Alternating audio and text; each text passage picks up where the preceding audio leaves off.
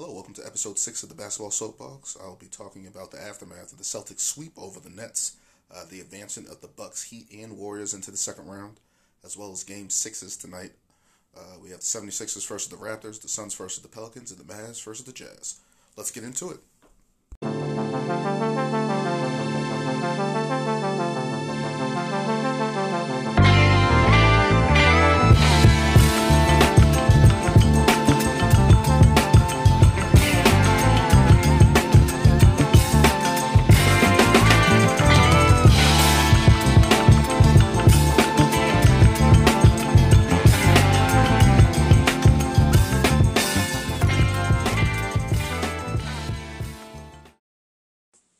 Heading into our first team that has advanced to the second round, we're looking at the Boston Celtics. They swept the Brooklyn Nets in an unexpected outcome on the series for media and experts alike. We didn't see a sweep happening. We thought some had the Celtics winning this series. Some had the Nets even going to the finals, and for them to get swept in the first round was a big surprise to a lot of people. The Boston Celtics finished that off 116-112 on Monday night. And just a great performance from Jason Tatum. A great performance from the Boston Celtics. Basically putting away Big Brother away in this series. Kevin Durant and Kyrie Irving are kind of like the OGs of the Eastern Conference, even though their team is recently younger. The skill that Kevin Durant and Kyrie Irving possess, you didn't think they would get swept. And to go out that way against the Celtics defense that was just ferocious, taking things away from them, the Brooklyn Nets, just putting them in difficult situations where other guys had to step up. And even though they had a better outing from Kevin Durant and Steph Curry in this game, it just wasn't enough. Boston again just took control of this game and had a stranglehold on it from the beginning. Even when you saw Kevin Durant getting it going early on, he had 11 in the first quarter, probably his best start in the series, and the Celtics were just able to put it together team-wise. Derek White had a good first quarter. Jaylen Brown, and they just took it over into the halftime. Jason Tatum had 12. Jaylen Brown had 12 going into halftime. Grant Williams off the bench, who has been a marksman from three in this series. I think he shot 50% for the series from three. And he has just been a marksman for the Celtics and has been big time and stepping off the bench, where I thought that would have been a question mark. Can these guys hit shots in Peyton Pritchard and Grant Williams? And they have so far in the series, and hopefully they can continue it going forward, because that's going to be vital to the Celtics. The Celtics won the halftime up 58-50, and you just felt like, oh, is this the same story again for the Nets? Even though they had a great outing by Kevin Durant, he had 20 in the first half. You just kind of felt like, oh, this is the same old story, with these Brooklyn Nets, and how are they going to answer and how are they going to respond? And the Celtics just took care of business. They got timely stops when they needed down the stretch again. And surprisingly, this series was close. All these games were decided within single digits. No more than 7. As bad as the series looked for Brooklyn, and I believe they shot 50% on the series, and I think 40% even from three. It was just a testament to how Boston's defense, even with that high shooting percentage from Brooklyn, how the Celtics were able to deter and kind of stagnate their offense just enough, create turnovers, make them second-guess themselves into turnovers and bad shots at times, just enough to get the Brooklyn Nets out of sorts.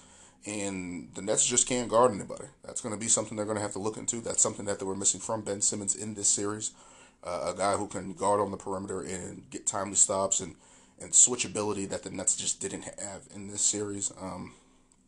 Big time second half for Jason Tatum and Marcus Smart. Jason Tatum had 17 in the second half and really commanded that series and basically took what we feel like is a step into superstardom. He's been growing on that, and we always wanted to look at his shot selection and making his teammates better. In this series, he has done that. And to continue into the second round against now, where he's going to face Giannis, is big time. But Marcus Smart stepped up again in the second half for them. He had 15, knocked down a couple threes, and was good distributing the ball, as well as Jaylen Brown, who was good. But this is just a total team effort, and we know Jason Tatum's the star of this team, but a total team effort from the Boston Celtics top to bottom, taking turns guarding Durant, flustering Kyrie Irving at times, and just getting the Nets out of sorts.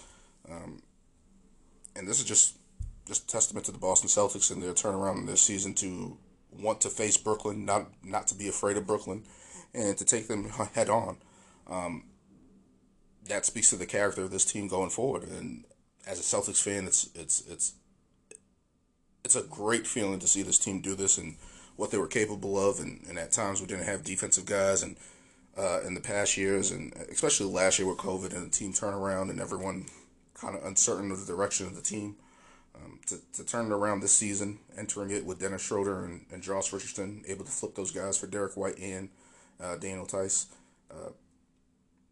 Two solid guys that helped the Celtics kind of fit in their rotation, made Marcus Smart the full-time point guard, and really got him into that role, and knew that was a transition where everyone was kind of questioning, even I was questioning, I'm a Marcus Smart guy, but I felt like it was him being the playmaker the last 2 years was good to see him in that full-time point guard role to distribute and set up the offense, and he has really taken a leap going forward to cementing that spot and paying dividends and getting everybody to the natural positions where Smart plays point, Jaylen Brown plays shooting guard, Jason Tatum at small forward, Horford and Williams and Tice, I guess, as the front line. It's just good to see this team fully come to form and take care of business early on. Marcus Smart finished that game with 20 and 11, 20 points, 11 assists. And if he can get those numbers going forward in the playoffs, or even forward in his career, that speaks dividends to the Boston Celtics, because it always felt like they were looking for a primetime point guard. In past years, we had scoring point guards and guys that really focus was on scoring and not necessarily creating and distributing. And also with the smaller guards with Kyrie, we had Kyrie and Kemba Walker. And at times this year, Dennis Schroeder, they're just too small to defend these big wings and switchability that the Celtics wanted to do, especially under Ime Udoka. It just speaks volumes to how vital he's been to this team this season. The maturity of Jason Tatum and Jaylen Brown and their maturing into leadership roles. That is something that's awesome to see going forward with the Boston Celtics. And they took care of business. Their defense was spot on, and kind of like a little bit of the Patriots a little bit. You know how the Patriots had those defenses those years where they gave up a lot of yards, but they always got the timely stops and stopped teams from scoring, got the field goals instead of giving up the touchdown. So it's kind of similar to that, where we're seeing where the Celtics are taking the strengths away of teams and turning it into turnovers and difficult shots, and capitalizing on that on the offensive end. Even when their offense is stagnant, their defense allows them to buy them time in order to get back into their offensive rhythm, get to the line, and create easy buckets. I think that was something that was missing especially last year. And we turn it around. The Celtics are heading to the second round to face the Bucks, that we will talk about in a minute. But at first, I want to talk about the Brooklyn Nets. They're going to have an interesting offseason. Of course, everyone's kind of questioning Steve Nash and why didn't he play Blake Griffin, LaMarcus Aldridge, and these other guys that he has on his roster, and kind of looking at him and asking for his head to be fired here. Well, that's not going to happen. There's already been a report that he's most likely going to return next season for the Brooklyn Nets. I don't see him getting fired when he came there with Kevin Durant. I think there could be a change in his as his assistants go forward, but I don't see him getting fired over that. I think they're going to try to stay the course and try to turn this around next season. But there's a lot of question marks with this team, especially Ben Simmons. This is a guy who has 3 years left on his deal, I believe. He has $20 million left on his contract. So they're definitely going to have to figure out what they're going to do with him, especially with this mental health thing in his back and all these varying factors that's happening around him, and to just get him back on the court. That seems that's going to be an issue going forward, and trying to navigate that in order to get him to assist this team, because he brings a lot what the Brooklyn Nets need in terms of the distributor, in terms of a defender that can guard a Jason Tatum, a Jaylen Brown, switch on to the perimeter, use his size to create havoc, and rebounding and playing tough defense. And I believe he can make it easier for Kevin Durant and Kyrie Irving if available. And on a team where he doesn't have to shoot, this team added Patty Mills and Seth Curry, two knockdown shooters. You can play a small ball lineup, even Ben Simmons at center, Kevin Durant at forward, and you can probably explore a 3-guard lineup or get a Joe Harris when he's healthy back in there, or Bruce Brown who's still available, and still have enough there where you can have flexibility to guard these guys, because at late game situations, guys were finding switches and attacking Kevin Durant and Andre Drummond and Nick Claxton. Putting Ben Simmons in that role at least makes you a little bit more successful defensively, where the Nets have struggled this season. Going forward, they also have to figure out what they're going to do with Kyrie Irving. He's most likely going to decline his player option and look for a max contract. Some people are saying north of $200 million. The Nets have a big decision on that if they're going to do that. Kyrie Irving hasn't been the most durable. He hasn't been the most reliable in terms of health. He's always had knee injuries and nagging injuries and missed sometimes upward to 20-plus games. And with this whole vaccine fiasco, and of course that's over now. I believe that's in the rear view right now. And the NBA is probably going to better handle that going forward. But to invest $250 million into a player that's barely available, that you could have problems with going forward, who has a mindset. Kyrie Irving recently said he wants to manage this team with Kevin Durant and the general manager and the owner. And if that's that team up of Brooklyn and what they expected, it's going to be interesting to see how that goes forward. Definitely going to be interesting to see how that goes forward with Kyrie Irving and Kevin Durant and how long this relationship lasts with the Brooklyn Nets. Because it is a volatile situation. Kyrie Irving isn't the most franchise-friendly guy around the league. And definitely going to be interesting how that develops over the course of the offseason. And what this team does. It looks like they're going to either have to explore trading Ben Simmons or Kyrie Irving, or if not, bring this team back, add a couple more pieces where they can add to their bench. Bruce Brown's contract is up, I believe. It's going to be interesting to see how this team moves forward, if they can find any flexibility. Some people have said, rumored in the rumor mill, to trade for Rudy Gobert, Ben Simmons, if he's not available, or whatever the case may be. Depending on what happens with Utah, that seems likely that Gobert is going to be traded. I believe that Utah can get more for Rudy Gobert than Ben Simmons, but if Ben Simmons is available and able to play, I think that's a good trade that they can explore. At least they have a defensive anchor. They possibly could still run into the same problems of Utah, what they've run into this year, where late in games covering the three and covering the perimeter with Rudy Gobert. Brooklyn could very well run into that as well. So there's some decision making to go around in Brooklyn heading forward. It's going to be interesting to see what they do staff-wise to their assistants. It's going to be interesting to see what they do roster-wise, because they're going to have to either commit fully to Kyrie Irving. Is that going to not committing to Kyrie Irving? Is that going to upset Kevin Durant because they're friends and have this outlook of running this franchise together? And if the team isn't fully committed to Kyrie Irving, are they fully committed to Kevin Durant? And there's going to be a lot of conversation, a lot of talks in the offseason about Brooklyn.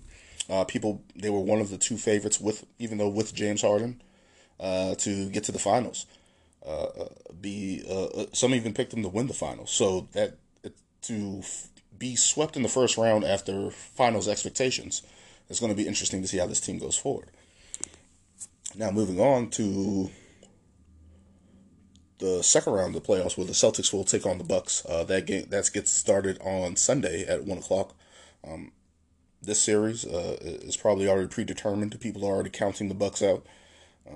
With Chris Middleton going to possibly miss the series. It's already been reported that he most likely will miss the series with a sprained MCL to his knee. That's a big loss for the Bucks going forward. He brings creativity to their offense and off the dribble and shot creation. A solid defender, a big-time shot maker. And for them to lose that going forward into the series with the Celtics, it looks like the Celtics, I'm going to pick them to win in 5 or 6. I think the Celtics are going to be able to have the front line to handle Giannis. The question in this series for me is can Giannis create enough for his teammates to knock down shots? Giannis is going to do his thing. He's probably going to get north of 25 points, north of 10 rebounds. The question is, can Grayson Allen, can Pat Connaughton, can Bobby Portis, can Brook Lopez knock down those open shots, even to Wesley Matthews? Can they knock down these open shots to create enough space and create enough opportunities for Giannis to get to the bucket? More space on the floor is going to benefit the Bucks in this series. And people have questioned their defense heading in. I have especially questioned their defense. How is that going to hold up against Boston? This is definitely a better defensive team than Brooklyn. But how are those other guys going to help Giannis? Can Drew Holiday lock down a Jaylen Brown and create steals and create havoc and possibly up his efficiency scoring-wise? Can Grayson Allen and Pat Connaughton continue their good shooting that they had against the Bulls, even though the Bulls are not a great three-point shooting team and not a great defensive team? Can they step it up against a better defensive team as the Celtics? Those shots are not going to be as open as they were with the Celtics front line guarding Giannis, with Rob Williams getting extra rest during the course of this playoffs, with the Horford, with the Tice to handle Giannis and kind of put up a wall of resistance against him. Especially Jason Tatum's going to take some looks at him, Jaylen Brown, maybe even Marcus Smart at times. So the Celtics are prepared to handle Giannis, I think, size-wise. The question is, can they rotate enough to cause havoc to not let these shooters for Milwaukee knock down these shots? And can these shooters from Milwaukee knock down these shots? I think that's going to be the big question heading into the series, and that's going to be the chess match that Mike Budenholzer and Ime Udoka are going to have to figure out going forward. Well, looking at this Boston Celtics team with Jason Tatum and Jaylen Brown taking the charge and Marcus Smart taking that charge of being the point guard, it's going to be interesting to see how they attack Giannis and what they give and what they take away. Because you're not going to be able to take away everything against Milwaukee. It's just going to be a pick your poison. Are they going to throw single coverage at Giannis?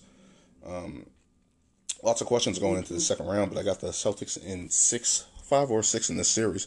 I just think we have better depth. I think we have the better players. I think we have the better starting lineup to handle Giannis rather than Chicago, who put up some type of fight, but I don't know. I don't know if they can, especially without Chris Middleton. I don't know if Milwaukee can sustain offensive enough to contest with the Boston Celtics, especially with their defense. You're taking an offensive weapon away from Milwaukee. I think a guy that's going to be huge in this game, especially two guys that are going to be huge, is Brook Lopez and Bobby Portis. Can they stretch the floor enough to help Giannis out in these games and make it easier, provide a little bit more spacing on the floor for him? I think this is going to be a big-time series, and Bobby Portis and Brook Lopez have played well so far in the playoffs and have been able to knock down shots and provide spacing. But now against the Celtics team, are they going to be able to control the boards? Are they going to be able to knock down shots? And it's going to be interesting to see how this series plays out. But let's not also count on the Milwaukee Bucks. They are the defending champions. They are tough as nails. You know, I believe Giannis is the best player in the NBA. He's not going to win MVP this year, in my opinion.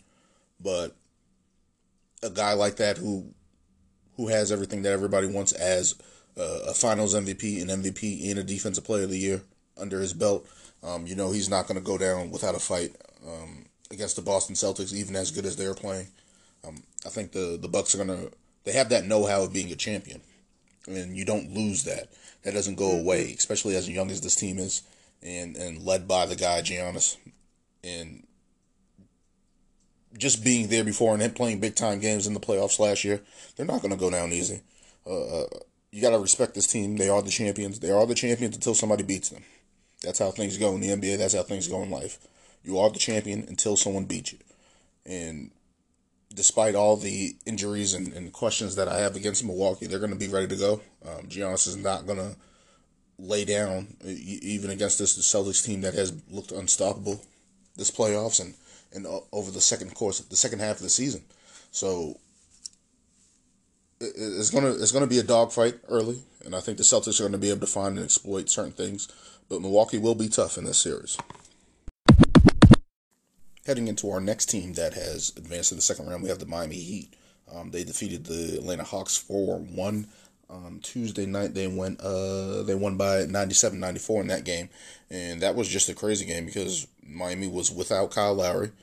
They were without Jimmy Butler. I believe they have some knee injuries or something going on with them. But the story of this game was Victor Oladipo returning to the starting lineup. He's been having injuries, especially knee injuries, since Indiana. And just hasn't been able to get on the floor consistently, and just hasn't been able to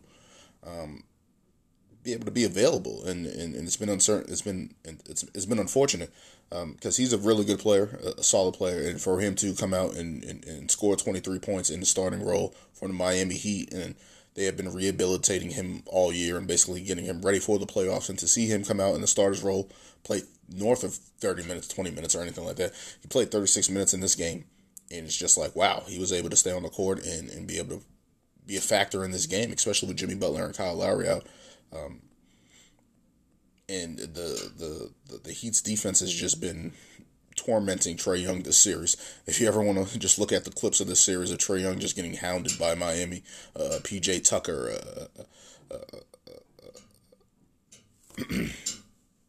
and just this Miami defense that just refused to let Trae Young get in there and cause any havoc. Trae Young was poor this game. He shot 2 for 12, only had 11 points. Over the course of the series, let's see what he had.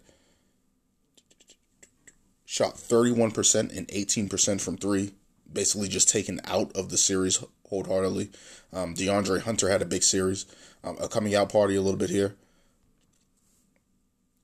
Having 21 points in the series. And just being big time. And he had 35 in game 5 here. And maybe this is a step in the right direction, what Atlanta thought DeAndre Hunter could be. He was out the past couple playoffs with injuries and stuff like that. So for him to get in there and be a big factor for them going forward, hopefully, that's something that Atlanta can at least take away from this series, if anything else. If anything else, they got absolutely destroyed by Miami this series. Trae Young he just played poorly, and Miami advances. There's not much to say about this series besides Miami was an 1 seed, Atlanta was the 8th seed, and treated as such, as an 8th seed, as a bottom feeder, and absolutely got destroyed this series.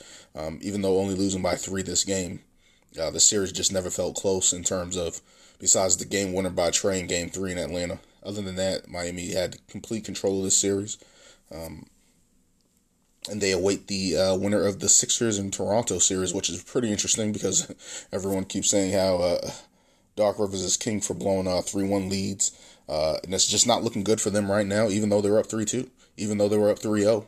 And now to lose 2 in a row, heading into tonight's games. And it just looks very, very eerily similar to previous stops for Doc Rivers. And everyone's kind of playing that card there. And he had a little rebuttal the other day to that, explaining his situations in Orlando and with the Clippers and in those situations where he blew 3-1 leads.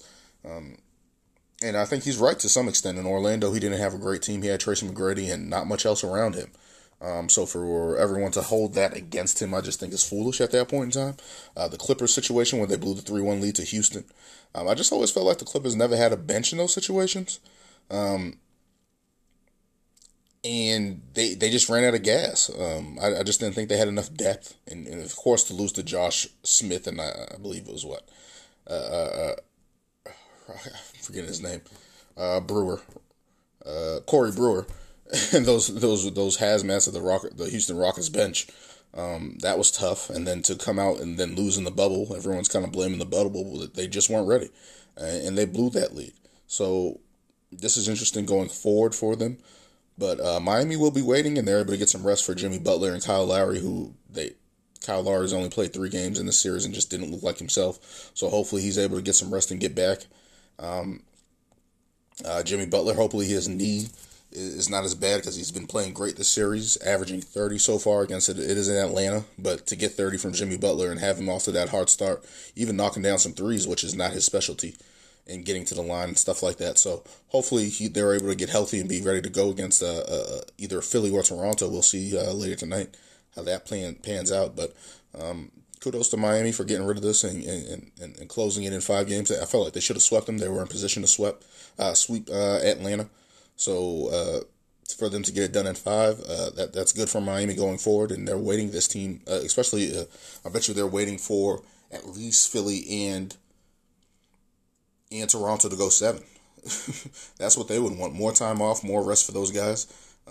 Putting more pressure on Joel Embiid to get the series over. Hopefully that James Harden most likely advance. I think Philly advances, but hoping James Harden continues his poor play over the course of this playoffs.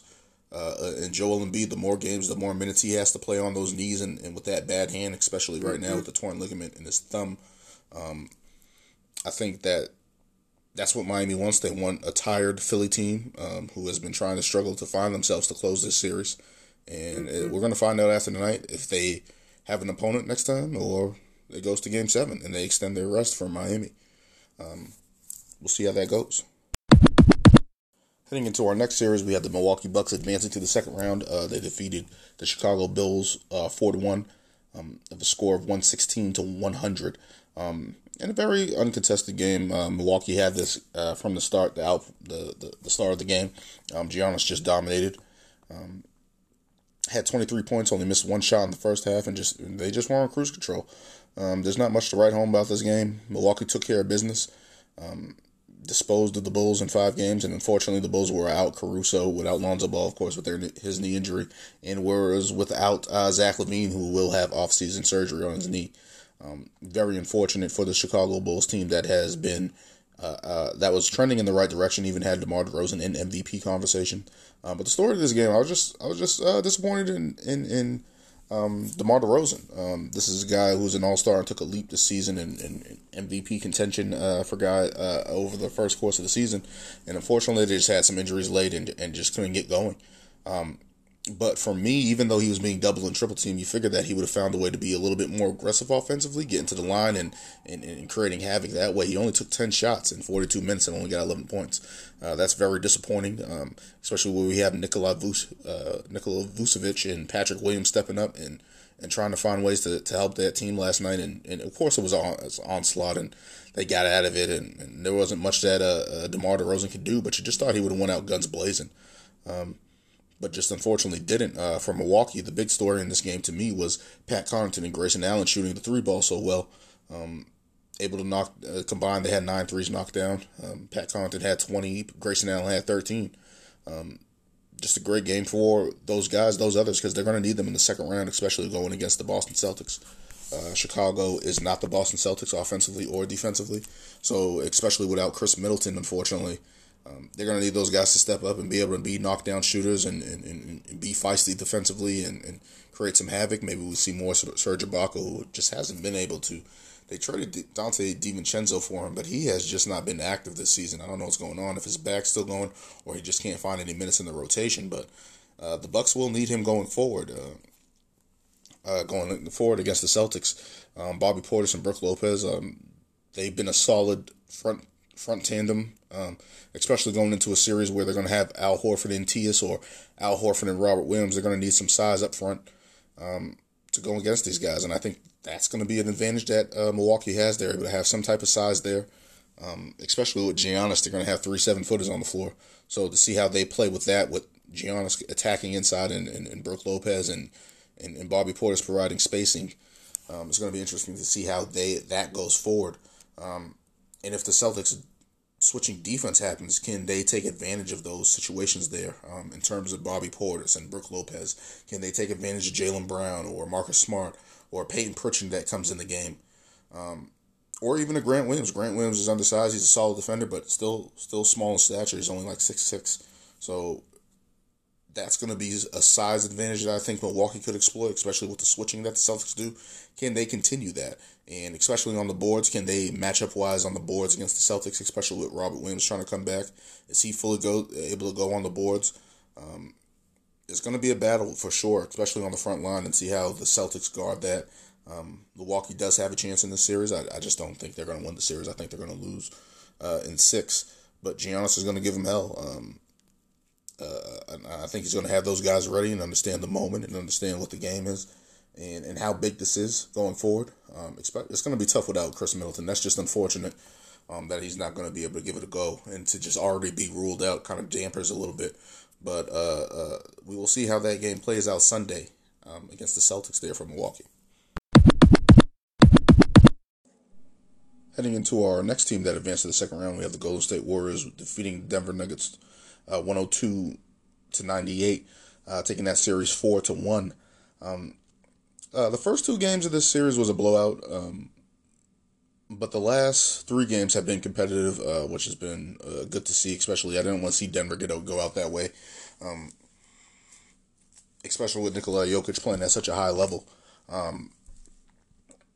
In this great game that was just Nikola Jokic and Steph Curry at the peak of their powers going at it, and Steph Curry having 30 points in this game.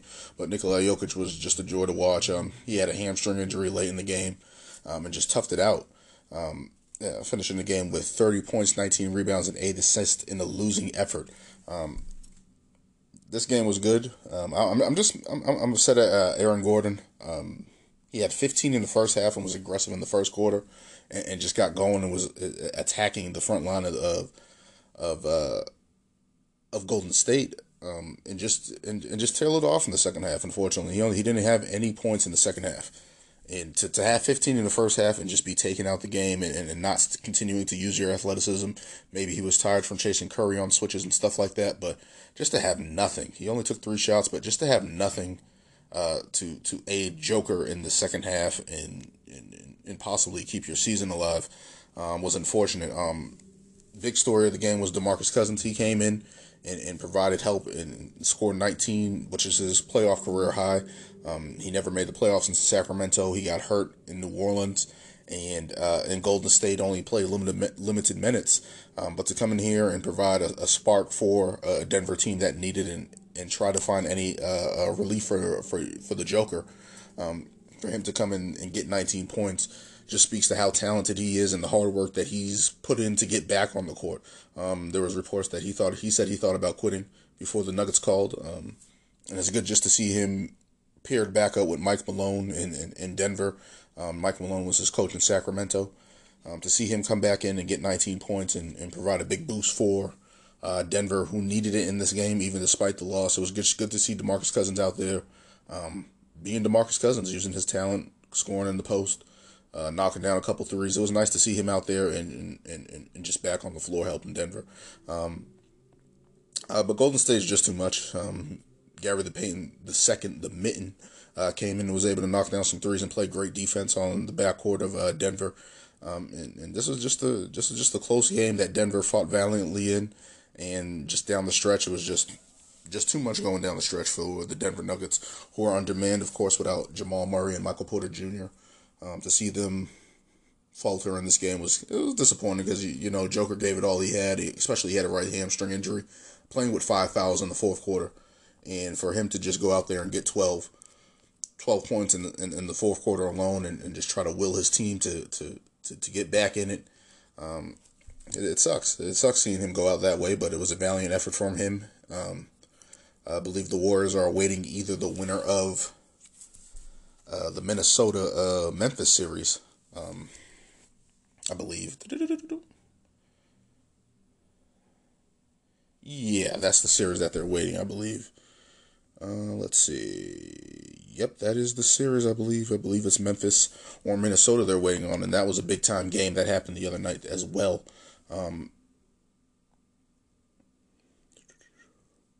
A big-time game from Ja Morant late in that game. He had 16 in the fourth.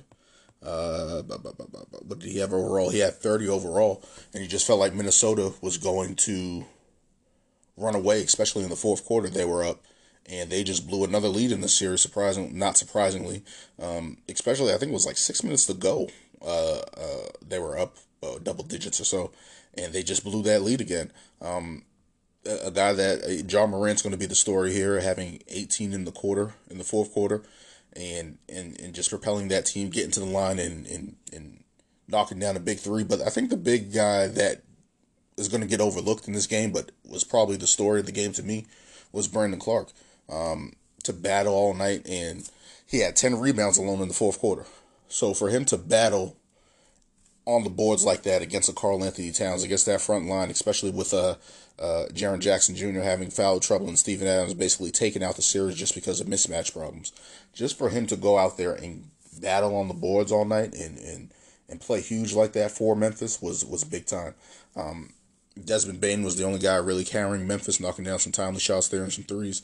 Dylan Brooks struggled on the night, so for Brandon Clark to get 21 and 15 off the bench was huge for Memphis, and kudos to him to step out like that and be physical on the glass and just be aggressive. That was awesome to see. In Minnesota, just another blown lead. It's just like, what the hell's going on with this team? When you think they even have the game in hand, they find a way to lose it. They find a way to throw it away. And it's like, what the hell? Anthony Edwards gambled on a late game steal that John Morant hit the game winner on a layup. And he gambled on the steal that was unnecessary. I would rather have John Morant shoot a contested shot in that situation, but he gambled on the steal on the inbound pass and then gave up a lane to the basket, and just lost the game. And it was just like, damn, another lost game for Minnesota where they had control on the series, and it just falters away. And it's like, when is this team going to figure it out? And I said this was going to be one of the most entertaining series, and it is, just from a battle standpoint of contrasting styles of play here. And it's turning out that way. John Morant was able to turn up in the second half and get 18 and really pour it on and lead the Grizzlies back from a double-digit deficit. And just the series is just crazy, going back and forth like this. Of course, everybody wants it to go 7. But I think Memphis should figure this out and get this done. They need to stop playing around and get to the next series against the Warriors. You don't want to give the Warriors more rest and more time to plan and game plan against you. So I think it's important that they win Game 6 going forward and get back in this series and, well, end this series and put the Wolves away. The Wolves have been valiant but have played dumb basketball, quite frankly. Just dumb basketball, especially late in games. D'Angelo Russell late in that game waved off Anthony Edwards and got an isolation and hit the other side of the backboard shooting the ball. It's like, what are you doing? Anthony Edwards has been the best player in this series for Minnesota, in my opinion, and especially just shot making. So for him not to get the ball late, he did hit a 3 to tie the game, I believe, at 109. Yes, he did. On a great out of bounds play, they kind of redeemed themselves, and you thought it was going to overtime. And John Morant was just able to lay that ball up and get that back in there and take over that game. But it's just bad execution down the stretch for Minnesota, game after game after game. It's surprising that they won 2 games, how bad they played and how bad they looked at times. Memphis looks like they're trying to figure it out as a young team. They don't really have much playoff experience. They were in the playoffs last year, but that not really. Steven Adams has playoff experience from OKC, but he hasn't been a factor this series. So they're trying to figure it out, and you can see that playing out over the course of this series of them trying to figure it out and how to finish games and how to get back in games and how to get timely shots. So it's interesting to see how they're struggling, and Minnesota has been able to provide issues for them. And I feel like this is a good test going forward. This can either make or break them. This can expose Memphis going forward. I think they're going to win in 6. But I picked them to win 6. So for them to have this test of Minnesota, is this going to prepare them for the next round potentially against Golden State? Potentially against Golden State. Oh, wait. So they need to finish this series real fast and get Minnesota out the way and be ready for Golden State. Because Golden State, I think, is a better matchup. I think it's a better matchup for the NBA going forward. Because now you have these 3 backcourt players of Poole, Curry, and Thompson going up against Ja, Desmond Bain, and Dylan Brooks, and Jaren Jackson Jr. against Draymond Green. I think that's going to be a great matchup going forward. So it's just up to Memphis if they want to end it tomorrow at 9 p.m. tomorrow against Minnesota. It's up to them to see if they can just get past this and put this away and basically grow up. And they're going to have to grow up against it if they're going to advance the next round and play the Warriors. And just to touch base on Denver, unfortunately they just had a bunch of injuries, and going forward with especially with Jamal Murray and Michael Porter Jr. being out. So it's just going to be interesting to see how they go forward with their team. If they can get some more help for Nikola Jokic. Of course, Michael Porter Jr. and Jamal Murray are going to be a big help coming back, especially having a full offseason underneath the belt. Especially Aaron Gordon. He had some flashes this series, but not enough to extend the series. But you're looking at them and you're just like, if this team is healthy, they should have been a top team in the West this year, especially if you're looking at how Joker is playing and how this team was built, especially with the scoring prowess that they would have had and be able to run. It's just unfortunate that they fell short here and had these injuries, because it's like you see what this team is with Nikola Jokic. You had a Jamal Murray who would have been able to help on the defensive end, and a Michael Porter Jr. who at least would have been able to provide some offense. It's just unfortunate. You're wondering if they can add some help down here at the bottom of their bench and find another guy, because I feel like that's what they're missing. Especially even with Jamal Murray and Michael Porter Jr., if they can just add another guy that can just help them. Jeff Green is under contract. Monte Morris is under contract. Will Barton's in his last year of his deal. Maybe that's a angle they can play and try to find somebody to trade for, and use his contract going forward to upgrade their bench situation, or maybe just a starting position. It's going to be interesting to see how they move forward with that. Nikola Jokic is reported going to get probably one of the richest deals in NBA history. I think at $253 million going forward, as has been reported. We'll see how that goes. I think he's going to sign anyway, and that's going to be good for Denver, who has had trouble trying to keep people, especially like the Carmelo Anthony situation over a decade ago. And they've just been trying to get back on the right footing, and I think they have a good core going forward, especially if Michael Porter Jr. can stay healthy. That's been a big issue, unfortunately, with his back. Hopefully they're able to figure out something with that back, because back injuries have derailed a lot of careers, and guys like Steve Nash, Charles Barkley, Larry Johnson, multiple guys. So it's going to be interesting to see how they manage that, especially he has 100. What did he sign for? He has a big deal left on his He has a lot of money left on his contract. Let's see how much money he has. And that contract is 5 years, $172 million on that deal. In the first year, it hasn't even kicked in yet, and he's injured. So he has, $40 million left on that deal. So it's just going to be interesting to see how that goes forward. And with Denver, how they're going to be able to navigate handling all this money. They're going to have three guys making north of 30, possibly $40 million with Nikola Jokic's future contract coming up. So if they can handle that financials and be able to hold forward, I think Denver's going to have a good team going forward. It's just adding the right pieces around Joker, to see how he progresses here, especially a possible another MVP season for him. And I like Denver a lot, because they have a Joker's fun to watch. They're one of the best league pass teams, and Jamal Murray had that outcoming in the bubble. Michael Porter Jr. has grown as a player. Mike Malone, I always liked him since Sacramento as a coach. So going forward, it looks like they have pillars in place, but it's just if those pillars can hold up, especially with injuries with Jamal Murray and Michael Porter Jr., can they hold up and not waste this prime time of Nikola Jokic career, where the Denver Nuggets are in a position to win the West, especially with Thomas transition. Chris Paul's getting older. The Lakers are flailing. Portland has cratered out. I think they are better than Dallas. Utah's in question. The Clippers are in question with their injury history with Kawhi and Paul George. So going forward, Denver could be in position to lead the West going forward and be a top seed and be a juggernaut going forward, I think, in my eyes. So we'll see how that plays out. But a valiant effort by Nikola Jokic on the season. I think he's going to be MVP. And we'll see what they can do going forward. In our first game tonight, we have the 76ers versus the Toronto Raptors. Philadelphia advances, winning this series in 6 of a blowout, surprisingly, 132-97. They closed out this game fairly easy. Tyrese Maxey had 25. Joel Embiid had 33 and 10 rebounds. But the most important thing in this game is James Harden finally having an efficient game.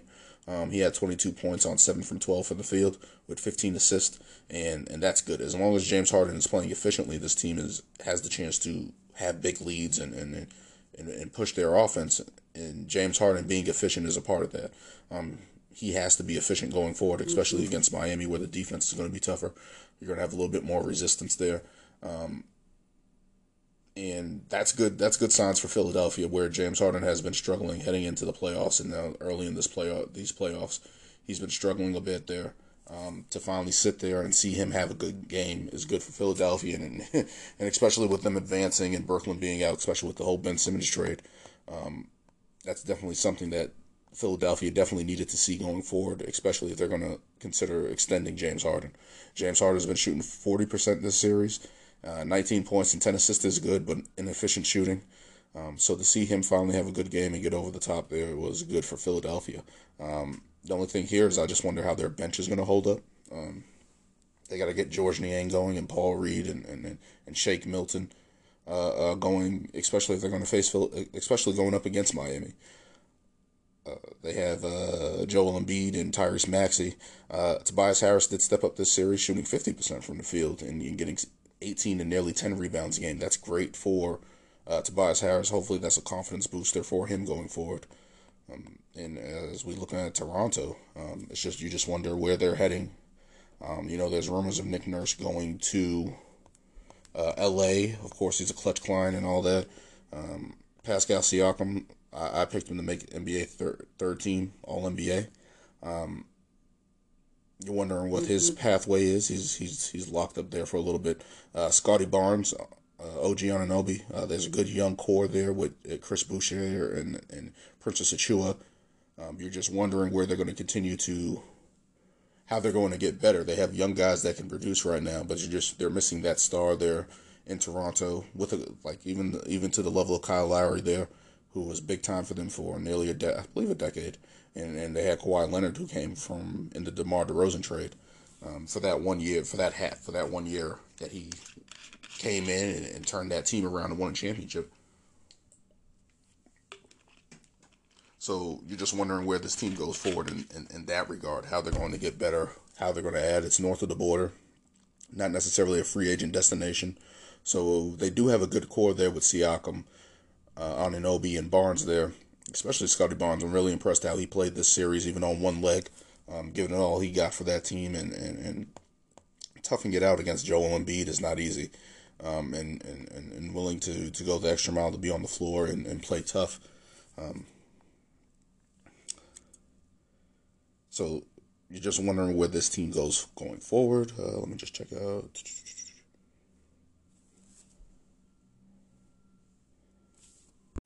They have a couple big contracts on their roster. They have $33 million for Pascal Siakam, $21 million for Fred VanVleet. So you're just wondering how they're going to get better in terms of if they're going to move a guy. Maybe a Gary Trent Jr. is a good option to move, especially give Scotty Barnes more minutes, and get other guys involved here, and try to create some more players for this roster, because they just don't have a star on the team. Pascal Siakam is borderline all-star caliber player, but they're going to need more going forward. Fred VanVleet, a good two-way guard who can get buckets and defend at a high level, but you're just wondering if Toronto's going to be able to take that next step and continue to reach that level that they've reached. Maybe not even the championship level, but even the playoff level, just to advance around and see what they can do there. It's going to be interesting to see what they do going forward. As we look forward to the next round for Philadelphia going up against the Miami Heat, you're just wondering about Jimmy Butler's knee there and Kyle Lowry's health going forward. But this is going to be another test for Philadelphia, especially they brought in James Harden to basically win a championship. And for them to do that, they have to get through Miami here, who's going to make it tough. Miami has a bunch of shooters, a bunch of tough individuals on defense, especially with P.J. Tucker. They're going to try to put him on James Harden at times and run him ragged. So it's going to be interesting to see from that standpoint how does Philly respond to that, where Toronto was undersized and had an advantage there. Maybe Philly even still has an advantage there with Bam Adebayo there, not being as physically imposing as Embiid.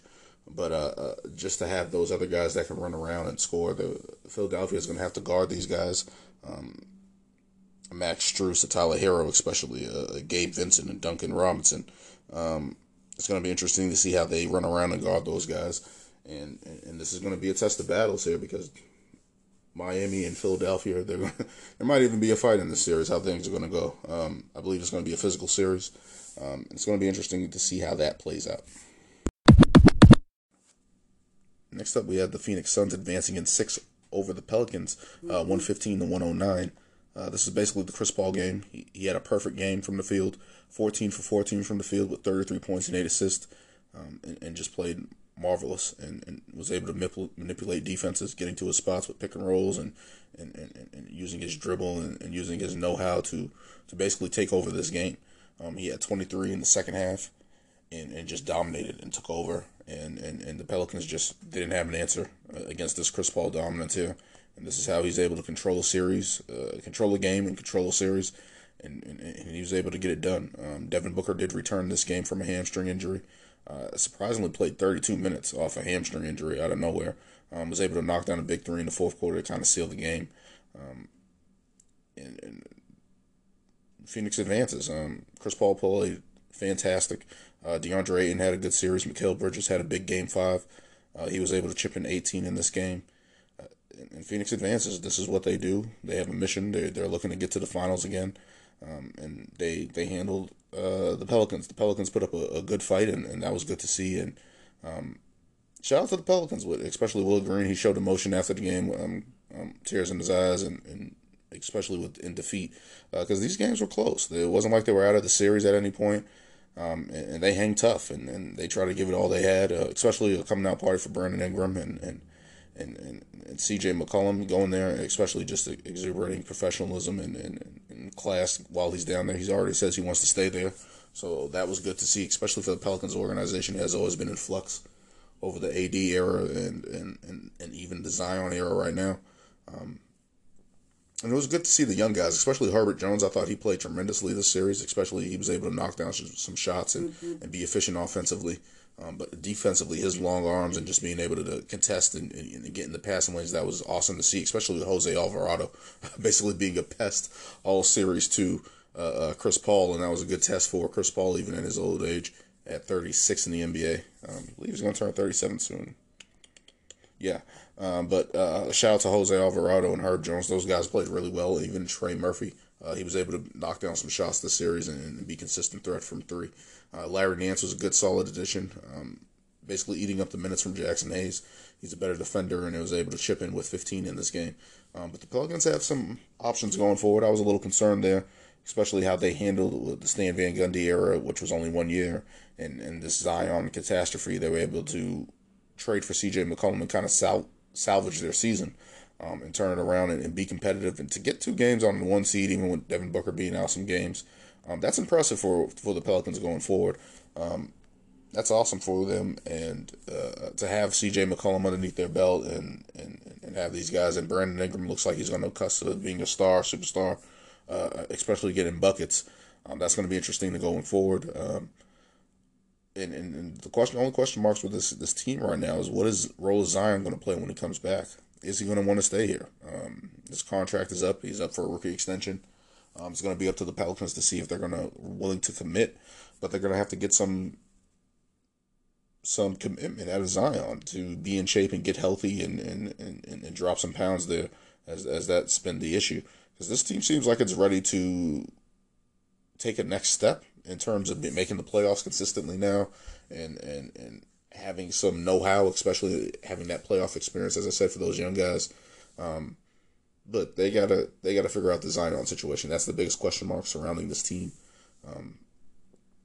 How are they going to handle that going forward? But Brandon Ingram was very impressive this series, playing big time,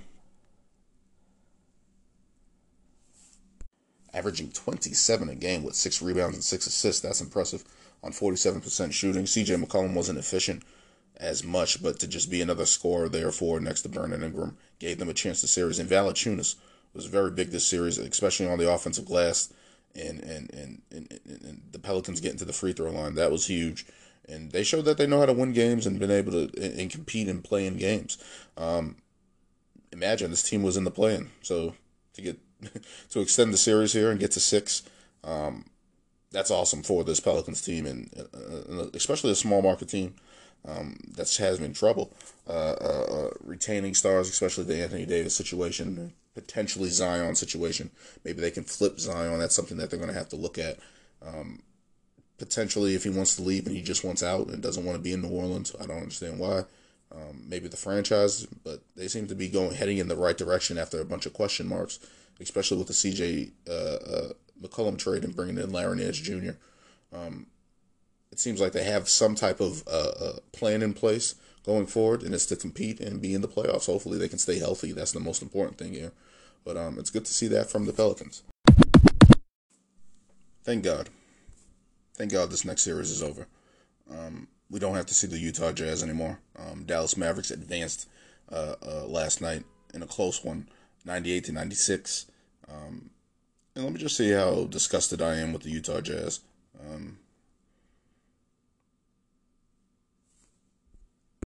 They had a 12-point lead heading into halftime, playing well, and it's like, oh, maybe Utah's pulling this out. Maybe Utah's finally figured some stuff out and figured out how to defeat this Mavs team tonight, at least to extend it to 7. And then the third quarter happened. And in the third quarter, the Mavericks proceed to go 8 from 12 from 3. And it's like, again, Utah, this is how you're going to be defeated again. Again, you're going to be defeated by the 3. And it's like every single game that they lose, even for the past couple years, they start giving up these threes. Teams start attacking Rudy Gobert off the pick and rolls. They start putting these guys in trouble, and they just have no answer. And taking bad shots and being inefficient, I'm sorry. And Rudy Gobert has to add something to his offensive game to be more effective, yes.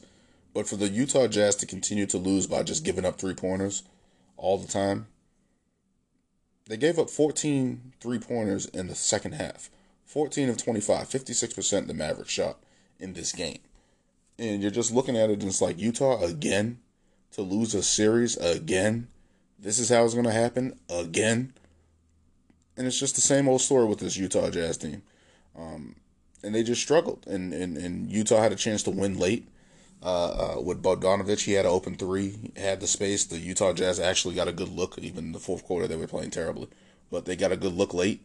And he just short-rimmed it. And that's the end of their season and probably the end of this initial team here going forward. And yeah, that's the story. Mavericks didn't even play that well. They had 24 from Luka Doncic and Jalen Brunson.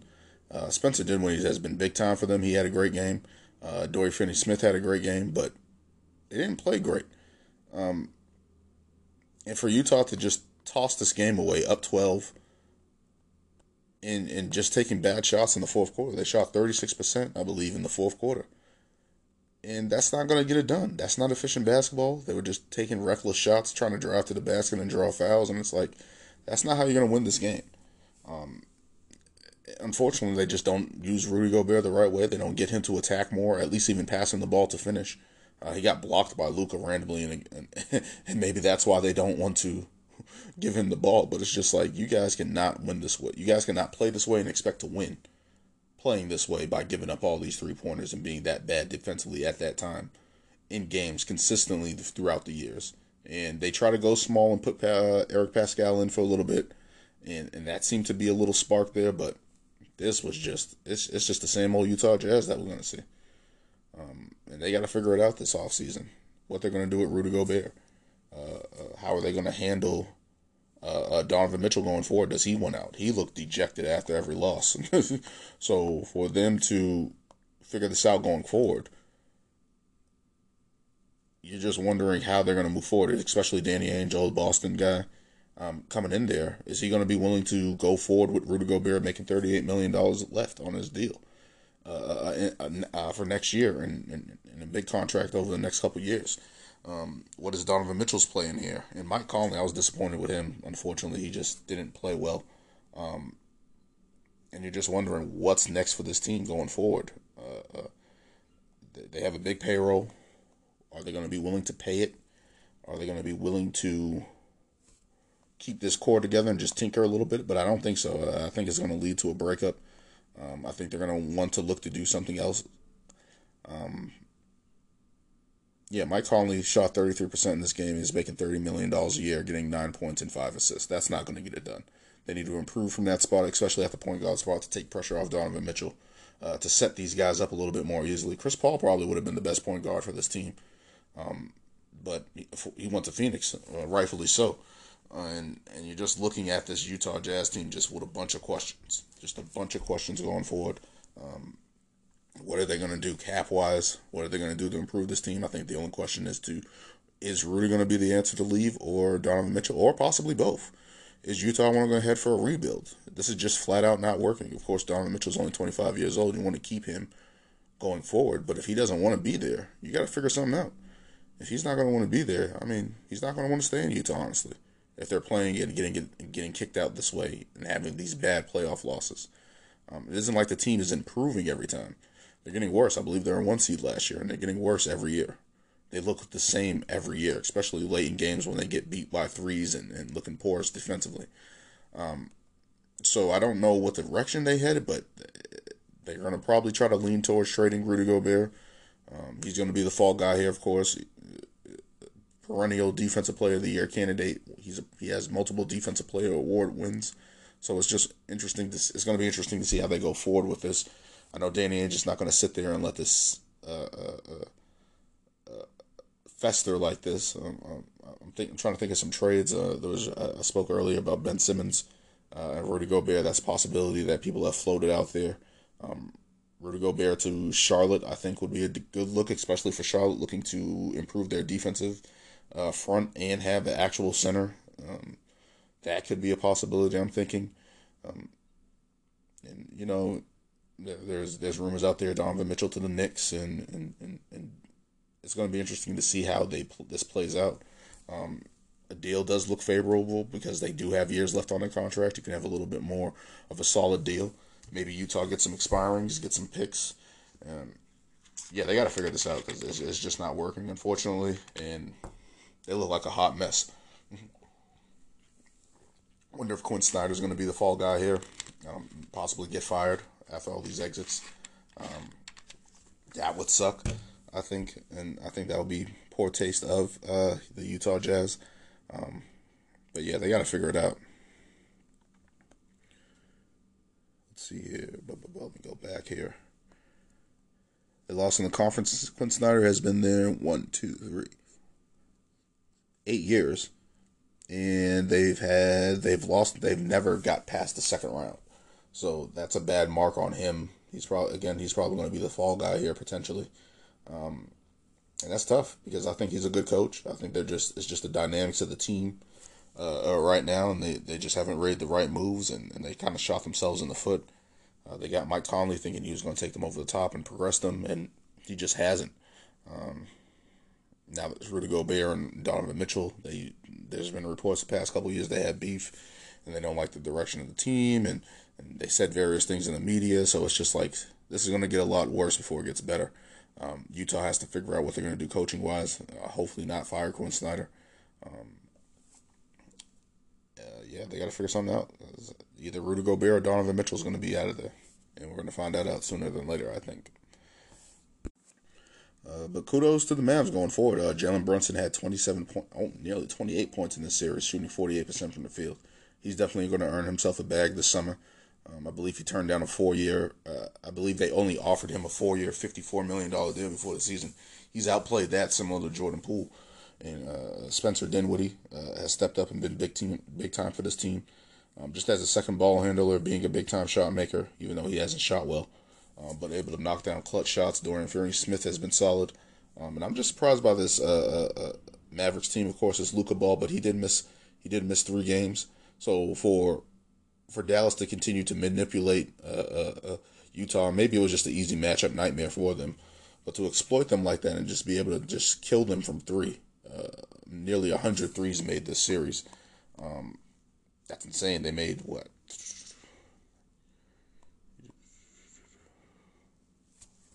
They made 44 more threes than the Jazz, and that was basically the difference in how they were able to dominate this series, basically, in my eyes. And they have the Phoenix Suns next, which is going to be a great series. We got the passing of the torch of the point guards here with Chris Paul and Luka Doncic going at it. It's going to be an interesting matchup. I think Phoenix wins that in 6.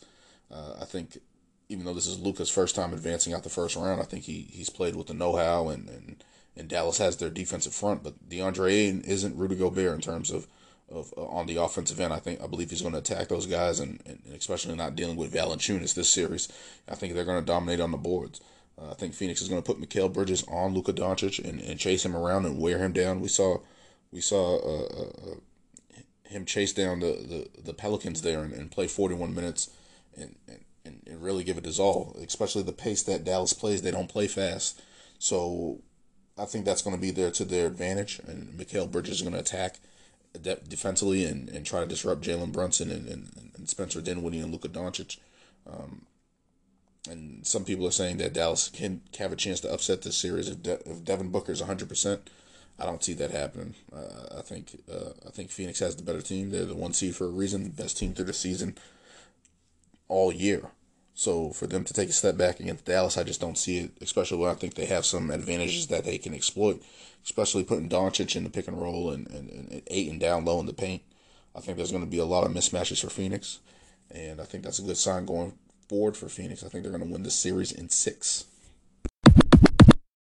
And in potentially our last game of the first round, we have the Memphis Grizzlies going to Minnesota in Game 6. I think Memphis should close this out tonight. I believe they always had the better team, and even though Minnesota has looked like the better team over the course of the series, I think that's just Memphis trying to adjust and figure this thing out, making adjustments, being a young team in the playoffs, even though Minnesota is young. They do have a Patrick Beverley, they do have an Anthony Edwards, they do have a Karl-Anthony Towns who are game and want to compete.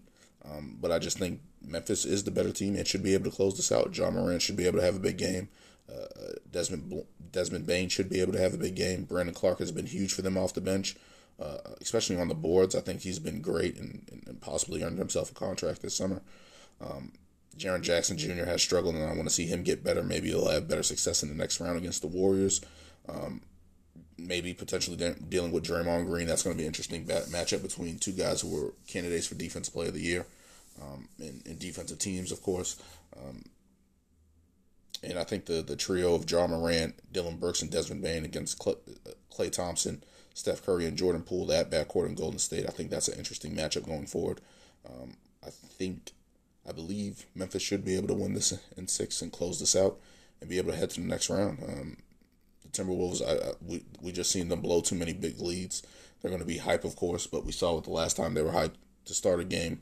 Memphis came in there and took control of that game and won that quite handedly. Get this done, Memphis. Advance to the next round. Let's get a good matchup between Golden State and Memphis. And that's going to do it for episode 6 of the Basketball Soapbox. There's no games on Saturday. I'm looking to catch up on Sunday with Kari and Rayner and go over round 1 again and just recap that and kind of get an outlook out that and have some interesting takes. Boston and Milwaukee play that afternoon, so we should be able to talk about that game and more, and just give you another entertaining conversation about basketball. That's what the goal of this podcast is. Thank you for listening, and until next time, thank you.